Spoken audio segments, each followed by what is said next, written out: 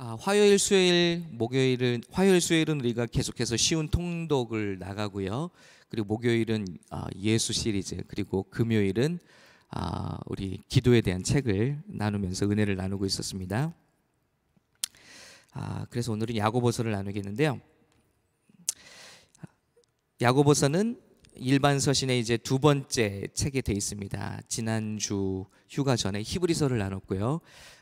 야고보서가 그 다음에 나와 있습니다.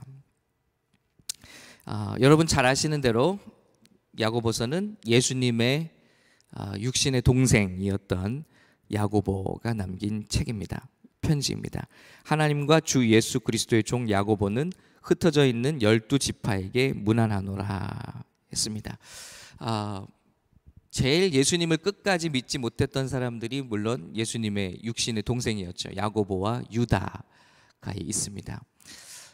그런데 예수님이 부활하신 모습 앞에서 그들은 예수님 앞에 형님으로서가 아니라 예수님을 하나님으로, 그리고 그의 제자들로서 무릎을 꿇었습니다. 그리고 나서 야고보는 별명을 얻게 되죠. 무릎의 사도라는 별명을 얻게 됩니다. 그리고 예수님 때문에 순교하게 되죠. 낙타무릎이라는 별명을 얻습니다. 낙타들이 이제 기도를 할 때 사람처럼 무릎을 털썩 꿇습니다. 이렇게 개들처럼 꿇는 것이 아니라, 강아지처럼 꿇는 게 아니라 사람처럼 그 자리에서 무릎을 털썩 꿇습니다. 그래서 그 낙타가 굉장히 크고 무겁잖아요. 근데 그 무릎을 꿇다 보니까 낙타 무릎이 방석처럼 펑퍼짐하게 돼 있습니다. 저는 그거를 봤거든요. 실제로 낙타가 무릎을 꿇는 모습을 봤기 때문에 그 무릎에 무게가 눌리면서 이 무릎이 이렇게 펑퍼짐하게 퍼져 있어요. 이 야고보가 예수님을 믿고 나서, 부활하신 예수님을 보고 예수님을 믿고 나서 낙타 무릎이라는 별명을 얻을 정도로 기도의 사도로 알려져 있습니다. 그 야고보가 흩어져 있는 12지파에게, 예루살렘 교회와 성도들에게 편지를 쓴 것이 야고보서로 우리에게 남아 있습니다. 이 당시에 우리 많은 흩어져 있는 초대교회 성도들의 문제가 외적으로 핍박을 받는 거죠. 같은 유대인 동족에게 핍박을 받고 또 로마로부터 핍박을 받고 있습니다. 그런데 야고보가 이 편지를 쓰면서 중요하게 본 것은 외적인 핍박보다도 초대교회를 위협하는 그 핍박 중에 하나가, 어려움 중에 하나가 교회 내부의 갈등이었습니다. 항상 그런 것 같습니다. 팬데믹이건 어디서건 무슨 문제보다도 더 중요한 것이 교회 안의 문제 같아요. 신천지가 교회를 위협하는데 교회 안에서 신천지 아닌데 신천지 노릇을 하는 사람들이 있잖아요.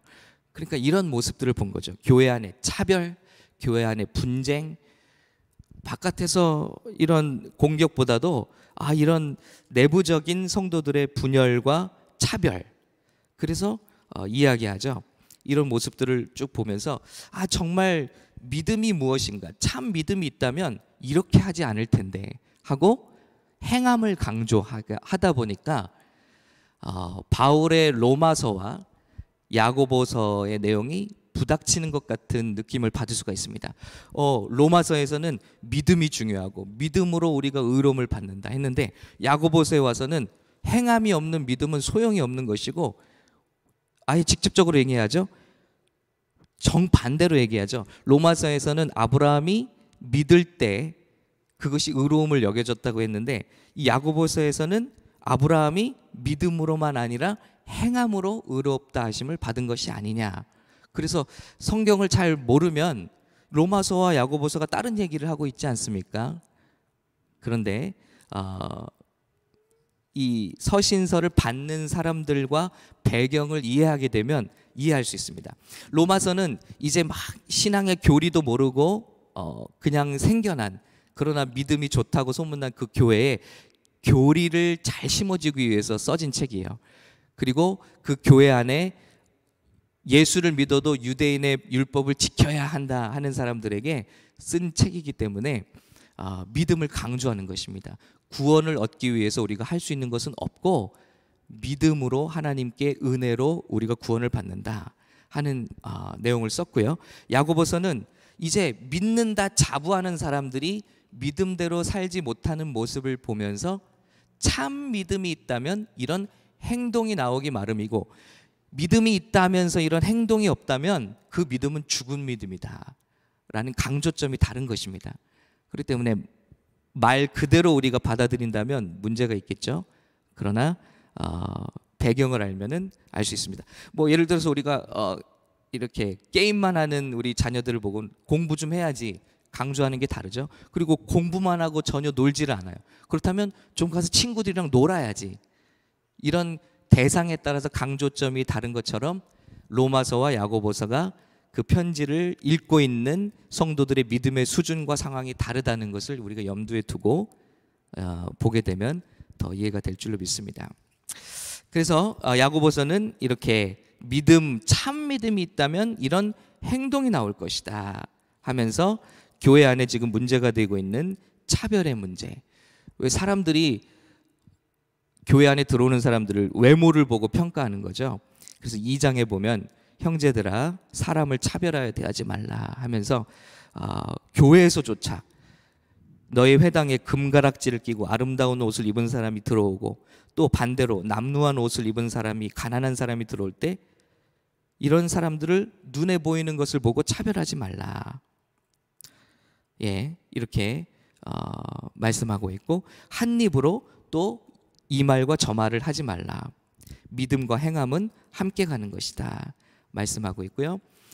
참 믿음이 있다면 혀를 제어할 수 있어야 한다. 그러면서 3장으로 가서는 혀의 중요성, 믿음의 사람들이 교회 안에서 이 혀로 실수하고 서로 헐뜯고 상처 주고 이런 일들이 많았던 것 같아요. 그래서 혀에 재갈을 물리는 것, 그래서 이 참 믿음은 혀를 제어하는 것이다 하는 말씀을 주고 있고요. 자, 그리고 하나님께 복종하라 4장 이렇게 말씀을 하고 있고, 또다시 5장에 가서 부유한 사람들이 교회에서 가난한 사람들을 압제하는 것, 있는 사람들이 없는 사람들을 무시하고 억제하는 것에 대해서, 압제하는 것에 대해서 다시 한번 말씀합니다. 들으라 부한 자들아, 5장입니다. 너희에게 이 말 고생으로 말미암아 울고 통곡하라. 너희 재물은 썩었고 너희 옷은 좀 먹었으며 너희 금과 은이 녹이 슬었으니 이 녹이 너희에게 증거가 되며 불같이 너희 살을 먹으리라. 너희가 말세에 재물을 쌓았도다 하면서 너희가 땅에서 사치하고 방종하여 살육의 날에 너희 마음을 살찌게 하였도다.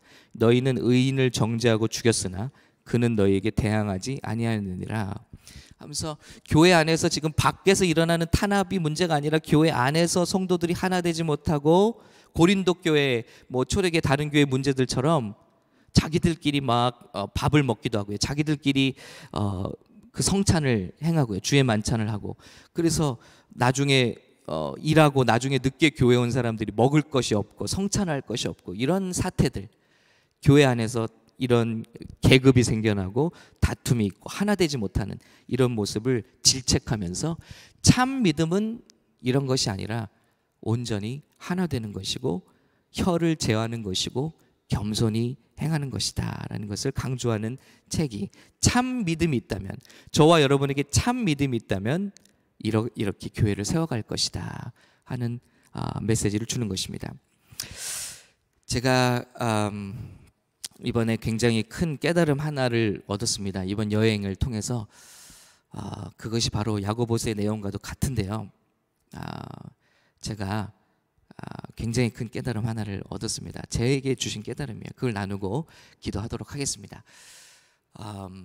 저 형님을 이제 저는 이제 몇 년 만에 만났고, 온 19대 식구로는 20년 미국 생활 처음으로 형님 가족과 저희 가족이 이렇게 만났습니다. 예, 무슨 야곱 가족과 예, 이렇게 형님 가족이 만나듯이 만났어요. 너무 감사했는데 참 못된 습성을 발견했습니다. 처음 만남을 가지고 돌아오는 차 안에서 제가 이제 이야기를 하는 거예요. 그런데 형님이 오랜만에 뵈었는데 참 열심히 사는 흔적이 있더라고요. 커피의 본고장 시애틀에서 이제 전도사로 생활하다가 지금 이제 부목사님이 됐죠. 그런데 삶을 위해서 커피의 본거장 시애틀에서 커피숍을 낸 거죠. 그런데 커피숍을 열 때 제가 걱정했거든요. 형님 또 사고 친다. 커피에 대해서 깊은 지식이 있는 것도 아닌데 이렇게 커피숍을 내는 걸 보고 제가 걱정을 했는데 몇 년이 지났는데 이게 성공을 한 거예요. 성공을 하고 그 모든 커피숍이 가지고 있는 기본적인 머신 하나도 없이, 에스프레소 머신 하나도 없이 손으로 볶은 콩 그리고 손으로 내린 커피, 이것만으로 시작을 한 거예요. 그런데 미국 단골들이 계속 생기기 시작하면서 거의 옐프에는 5.0 가까운 점수를 받으면서 지역 신문과 잡지에도 소개가 되고요. 이제는 투자자가 나설 정도로 미국 사람들이 그리고 하루는 커피를 마시면서 미국 사람이 굉장히 참 근심 어린 표정을 짓더래요. 그래서 형님이 야, 이거 내 커피가 무슨 문제가 있나 하고 물어봤더래요. 그랬더니 그 사람이 정말 진지하게 I'm changed 그랬대요. 이 커피로 말미암아 내가 마음이, 삶이 변화됐다고 그렇게 고백을 하더래요. 그러니까 이 커피 한 잔이 얼마나 중요한가, 정성이 들어간 커피 한 잔, 그걸 이제 깨달으면서 열심히 이렇게 사는 모습을 봤어요. 그런데 반면에 이렇게 밤낮으로 두 분이 열심히 일하다 보니까 몸이 많이 상한 것 같더라고요. 그래서 정말 몇 년 전에 볼 때와는 다른 모습으로 주름도 많이 잡히고 얼굴도 많이 예전 모습이 아니고, 그래서 돌아오는 길에 제가 아내에게 얘기를 한 거죠. 형님 참 커피도 성공을 하긴 했고 참 여러 가지로 많은 발전이 있는데 좀 몸 관리를 해야 될 것 같더라. 또 좋은 말로, 지금 이렇게 말씀드리면 좋은 말로 이런 얘기를 한 거예요. 그러면서 우리 가정도 방문을 했는데 또 이런 부분 참 눈에 보기에 안타까운 부분이 있더라 하는 얘기를 제가 나눴습니다. 그런데 이제 첫째 날 가서 사랑과 많은 대접을 받고 또 둘째 날 세 번을 만났는데요. 또 귀한 대접을 해주셨어요. 그리고 저희를 바닷가로 데려나가서 개를 잡게 해주셨어요. 제가 영상을 올리긴 했는데 시애틀은 개를 너무 쉽게 잡더라고요. 그냥 나가서 부두에서 케이지를 던지면 개들이 좀 있다 그 안으로 들어와요. 그게 그 유명한 시애틀 던전의 크랩입니다. 그게 막 들어와요. 잡히는 거예요. 너무 신기하더라고요. 그래서 그런 시간을 보내고 이제 돌아갔는데 작은 거 3마리가 잡혔어요. 그러면서 툭 던진 말이, 우리 아이들이 조이랑 제키가 참 개를 좋아해요 하는 말을 던지고, 그런데 그날은 이제 늦어서 먹지는 못하고 형님이 이제 가져가서 나중에 라면을 끓여주겠다고 가져갔어요. 이제 저희가 마지막 만나는 날이었는데 형님이 아이들이 개를 좋아하는데 개를 이 작은 거밖에 못 잡았으니까 한번 또 가자 해서 갔는데 한 마리도 안 나왔어요. 그날은 한 마리도 안 나왔어요.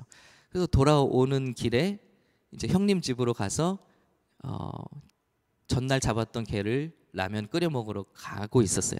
근데 형님이 저희보다 먼저 출발을 했는데 집에 오질 않는 거예요. 근데 집에 가서 한 15분을 기다렸는데 형님이 왔어요. 그런데 웃으면서 우리 아이들이 개를 좋아한다고 그랬는데 개를 오늘 못 잡아서 개를 사온 거예요. 개를 사왔는데 저희는 개를 꺼냈는데 개가 이렇게 큰 거예요. 그래서 어제 잡은 개가 어떻게 저렇게 커졌나 생각을 했는데 오는 길에 이제 사온 거죠. 형수님도 모르게 이제 들려서 사온 거예요. 그래서 그 제가 지나가면서 했던 말, 우리 아무개가 개를 좋아해요. 그래서 그걸 듣고 마음에 두고 사온 거예요. 그리고 먹고 나서 우리가 빠이를 하려고 하는데 갑자기 그 형님과 형수님께서 이렇게 그 창고에서 봉지 하나씩을 다 꺼내 오시는 거예요. 종이 가방을. 그런데 저희 식구 한 명 한 명을 위해서 다 그 오리지널 디자인처럼 말씀을 써주고 너는 어떤 아이야. 그리고 격려의 글을 써주고, 그리고 한 명 한 명 선물을 담아주고, 그리고 편지와 함께 또 아이들은 용돈을 이렇게 담아준 거예요. 뭐 지금 그렇게 막 이렇게 부유하거나 막 이렇게 충분히 넉넉하거나 그런 건 아닌데 그렇게 해주셨더라고요. 그래서 아이들도 참 너무 감사해하고, 그리고 저희 부부도 너무 느낀 것이 많았습니다. 그러면서 형님이 전날 저희 아이들에게 한 얘기가 있어요. 그게 뭐냐면 형님이 크면서 열등감이 있었대요. 그러면서 그 얘기를 저희 아이들한테 해주는 거야. 너희 아빠한테 내가 열등감이 참 많았다. 근데 저는 몰랐거든요. 저는 부모님한테 큰 형으로서 사랑을 많이 받았기 때문에 형님이 제가 열등감이 있지. 우리 부모님은 형님만 좋아하고 나는 별로 안 좋아하고 뭐 이렇게 생각을 했기 때문에. 근데 형님이 열등감이 있었대요. 그러면서 자신은 방황도 했는데 쟤는 모범생이고, 또 자신은 음악적인 것이나 뭐 여러 가지 이런 것들이 참 그런 센스가 없는데 저는 또 달랐고, 그러면서 이런저런 얘기를 하면서, 그러면서 사실은 내가 마음이 힘들었다. 형님으로서 동생보다 잘하는 게 없게 생각이 돼서 그런데 지금은 괜찮다. 하나님께서 우리 있는 모습 그대로를 사랑하시는 것을 믿기 때문에, 그걸 깨달았기 때문에 지금은 괜찮다면서 저희 아이들에게 너희들도 그런 생각하지 말고 하나님께서 너희를 각자 어떻게 생각하는지 그것만 생각하고 자랐으면 좋겠다. 그런 얘기를 털어놓는 거예요. 근데 그 다음 날 제가 또 마음이 우쭐해져 갖고 형님이 그랬구나. 근데 이제 다음 날 형님이 그런 선물과 깜짝 그런 선물과 그런 편지를 준비했을 때 큰 깨달음이 하나 왔습니다. 그건 뭐냐면 형님이 눈으로 보기에는 이런 것들이 본인이 생각하기에도 뒤져서 눈에 보이기에는 탁월함이 없어서 본인도 열등감이 있었고 살면서 이런 것들이 힘들었지만, 제가 느끼기로는 나는 아직도 멀었구나.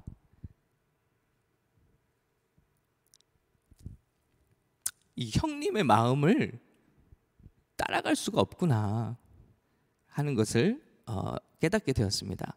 눈으로 볼 때는 이런 저런 모습들이 뭐 더 잘하거나 더 탁월하거나 뭐 이런 것들이 있을 수가 있지만, 하나님은 중심을 보신다고 했는데 그 마음이 마음에 쿵 오는 거예요. 목회에 있어서도 마찬가지고, 뭐 이런 걸 더 잘할 수도 있고, 눈에 보이는 어떤 사역들이 더 잘할 수 있어요. 우리가 더 어떤 재능이 있을 수도 있고 은사가 있을 수도 있고 잘하는 것들이 있을 수 있는데, 하나님 보시는 거는 마음이구나. 그리고 이 마음을 얼마나 기뻐하실까. 그리고 나는 죽었다 깨나도 형님의 저 마음은 못 따라가겠구나. 그리고 참 이 세상의 큰 형님들이, 마지들이 굉장히 위대해 보였습니다. 제가 그러기는 처음이에요. 저도 마음에 은근히 그런 우쭐대는 마음이 있던 것 같아요. 형님의 삶, 형님의 눈에 보이는 어떤 그런 그 수준, 경제 수준이라든지, 또 제가 말씀드렸잖아요. 딱 보고 나서 몇 년 만에 보고 나서 형님을 눈으로 평가해 버린 거예요. 좀 관리 좀 하지. 형님 피부 관리 좀 해야겠다. 너무 힘들어 보이고 너무 지쳐 보이는, 그냥 겉모습으로만 보고 그런 생각을 한 거예요. 그런데 그 입술이 얼마나 참 후회스럽고 또 회개가 되는지, 그 마음이 회개가 되는지 모르겠습니다. 그리고 큰 깨달음 하나를 얻었습니다. 다시는, 야고보서에 이렇게 있고 성경에 수두룩하게 제가 설교를 했는데 제가 눈으로 평가를 하고 있더라고요. 사람들을 보면 눈으로 평가하고 보이는 걸로 평가하고. 그런데 다시는 내 인생에서 눈으로 사람을 평가하지 말아야겠다. 그 사람이 어떤 모습을 하고 있을지 몰라도 그 사람의 마음이 하나님 보시기에 나보다 훨씬 아름다울 수 있고, 그리고 그 마음이 하나님 보시기에 하나님 마음에 합한 마음일 수 있기 때문에 여기 나오는 말씀처럼 내 형제들아 영광의 주 곧 우리 주 예수 그리스도에 대한 믿음을 너희가 가졌으니 참 믿음이 있다면 사람을 차별하여 대하지 말라. 그것이 우리 피부의 색이든 또 빈부의 작은 또 눈에 보이는 어떤 아름다움과 사역에 눈에 보이는 탁월함이든 그 사람이 가진 탁월함이든 그렇지 않든 그 사람의 중심, 그 사람의 마음, 이것을 우리가 본다면, 그리고 그 사람을 있는 모습 그대로 사랑하시는, 오리지널 디자인 그대로 창조하신 목적 그대로 사랑하시는 아버지의 마음을 우리가 안다면 교회가 분열될 수가 없고 이렇게 싸울 수가 없고 교회 안에서 서로 차별할 수가 없는 것이다. 그래서 오늘 이 말씀을 나누게 되었습니다. 이 은혜를 언제 한번 나눌까 했는데 오늘 야고보서를 준비하다 보니까 그 내용인 거예요. 그래서 오늘 이 말씀을 나누게 되었습니다. 여러분은 이미 가지고 계신 깨달음이지만 저는 이제야 깨닫게 되었습니다. 그래서 오늘 기도했으면 좋겠습니다. 하나님 마음에 합한 그런 기도자가 되게 해주십시오. 그리고 우리가 눈에 보이는 어떤 문제 해결, 탁월한 일들, 하나님의 일들을 이루는 자들이 아니라 정말 이렇게 성도가 성도를, 또 우리 자녀들을, 또 우리 가정을, 우리 서로 간에 대할 수 있는, 눈에 보이는 그 appearance가 아니라 그 안에 중심을 우리도 보고 사랑하고 기도할 수 있는 그런 마음을 오늘 야고보서를 통해서 배우고 깨닫게 되면 좋겠습니다. 하나님의 관심은 우리의 어떤 일을 탁월하게 해내는 퍼포먼스가 아니라 한 사람 한 사람을 대하는 진정한 마음에 있다는 것을 깨달으며 나누며 함께 기도하기 원합니다. 주님 감사합니다. 우리 야고보서를 통해서 참 믿음이 있다면 우리가 세상의 것 자랑하지 아니하고 눈에 보이는 대로 판단하지 아니하고 우리의 혀와 입술을 제어하며 그리고 교회의 하나됨을 지켜내며 기쁜 일이 있는 자는 찬송하고 어려운 일이 있는 자는 기도하며 서로가 서로를 용납하며 그리고 병든 자가 있으면 또한 장로들을 청하여 서로 손을 얹고 기도하는 그런 아름다운 공동체를 회복하기 원합니다. 주님, 우리 눈에 보이는 것을 쫓았던 것 이 시간 회개합니다. 제가 그랬던 것 회개합니다. 주님, 주님의 마음에 합한 다윗이 초라한 모습이었지만 주님께서 사랑하셨습니다. 그 마음을 사랑하셨습니다. 우리가 기도할 때, 서로가 서로를 위해서 기도할 때, 교회를 위해서 기도할 때 그 마음이 주님의 마음과 합한 기도자들이 될 수 있도록 도와주시옵소서. 감사드리며 예수님의 이름으로 기도합니다. 아멘.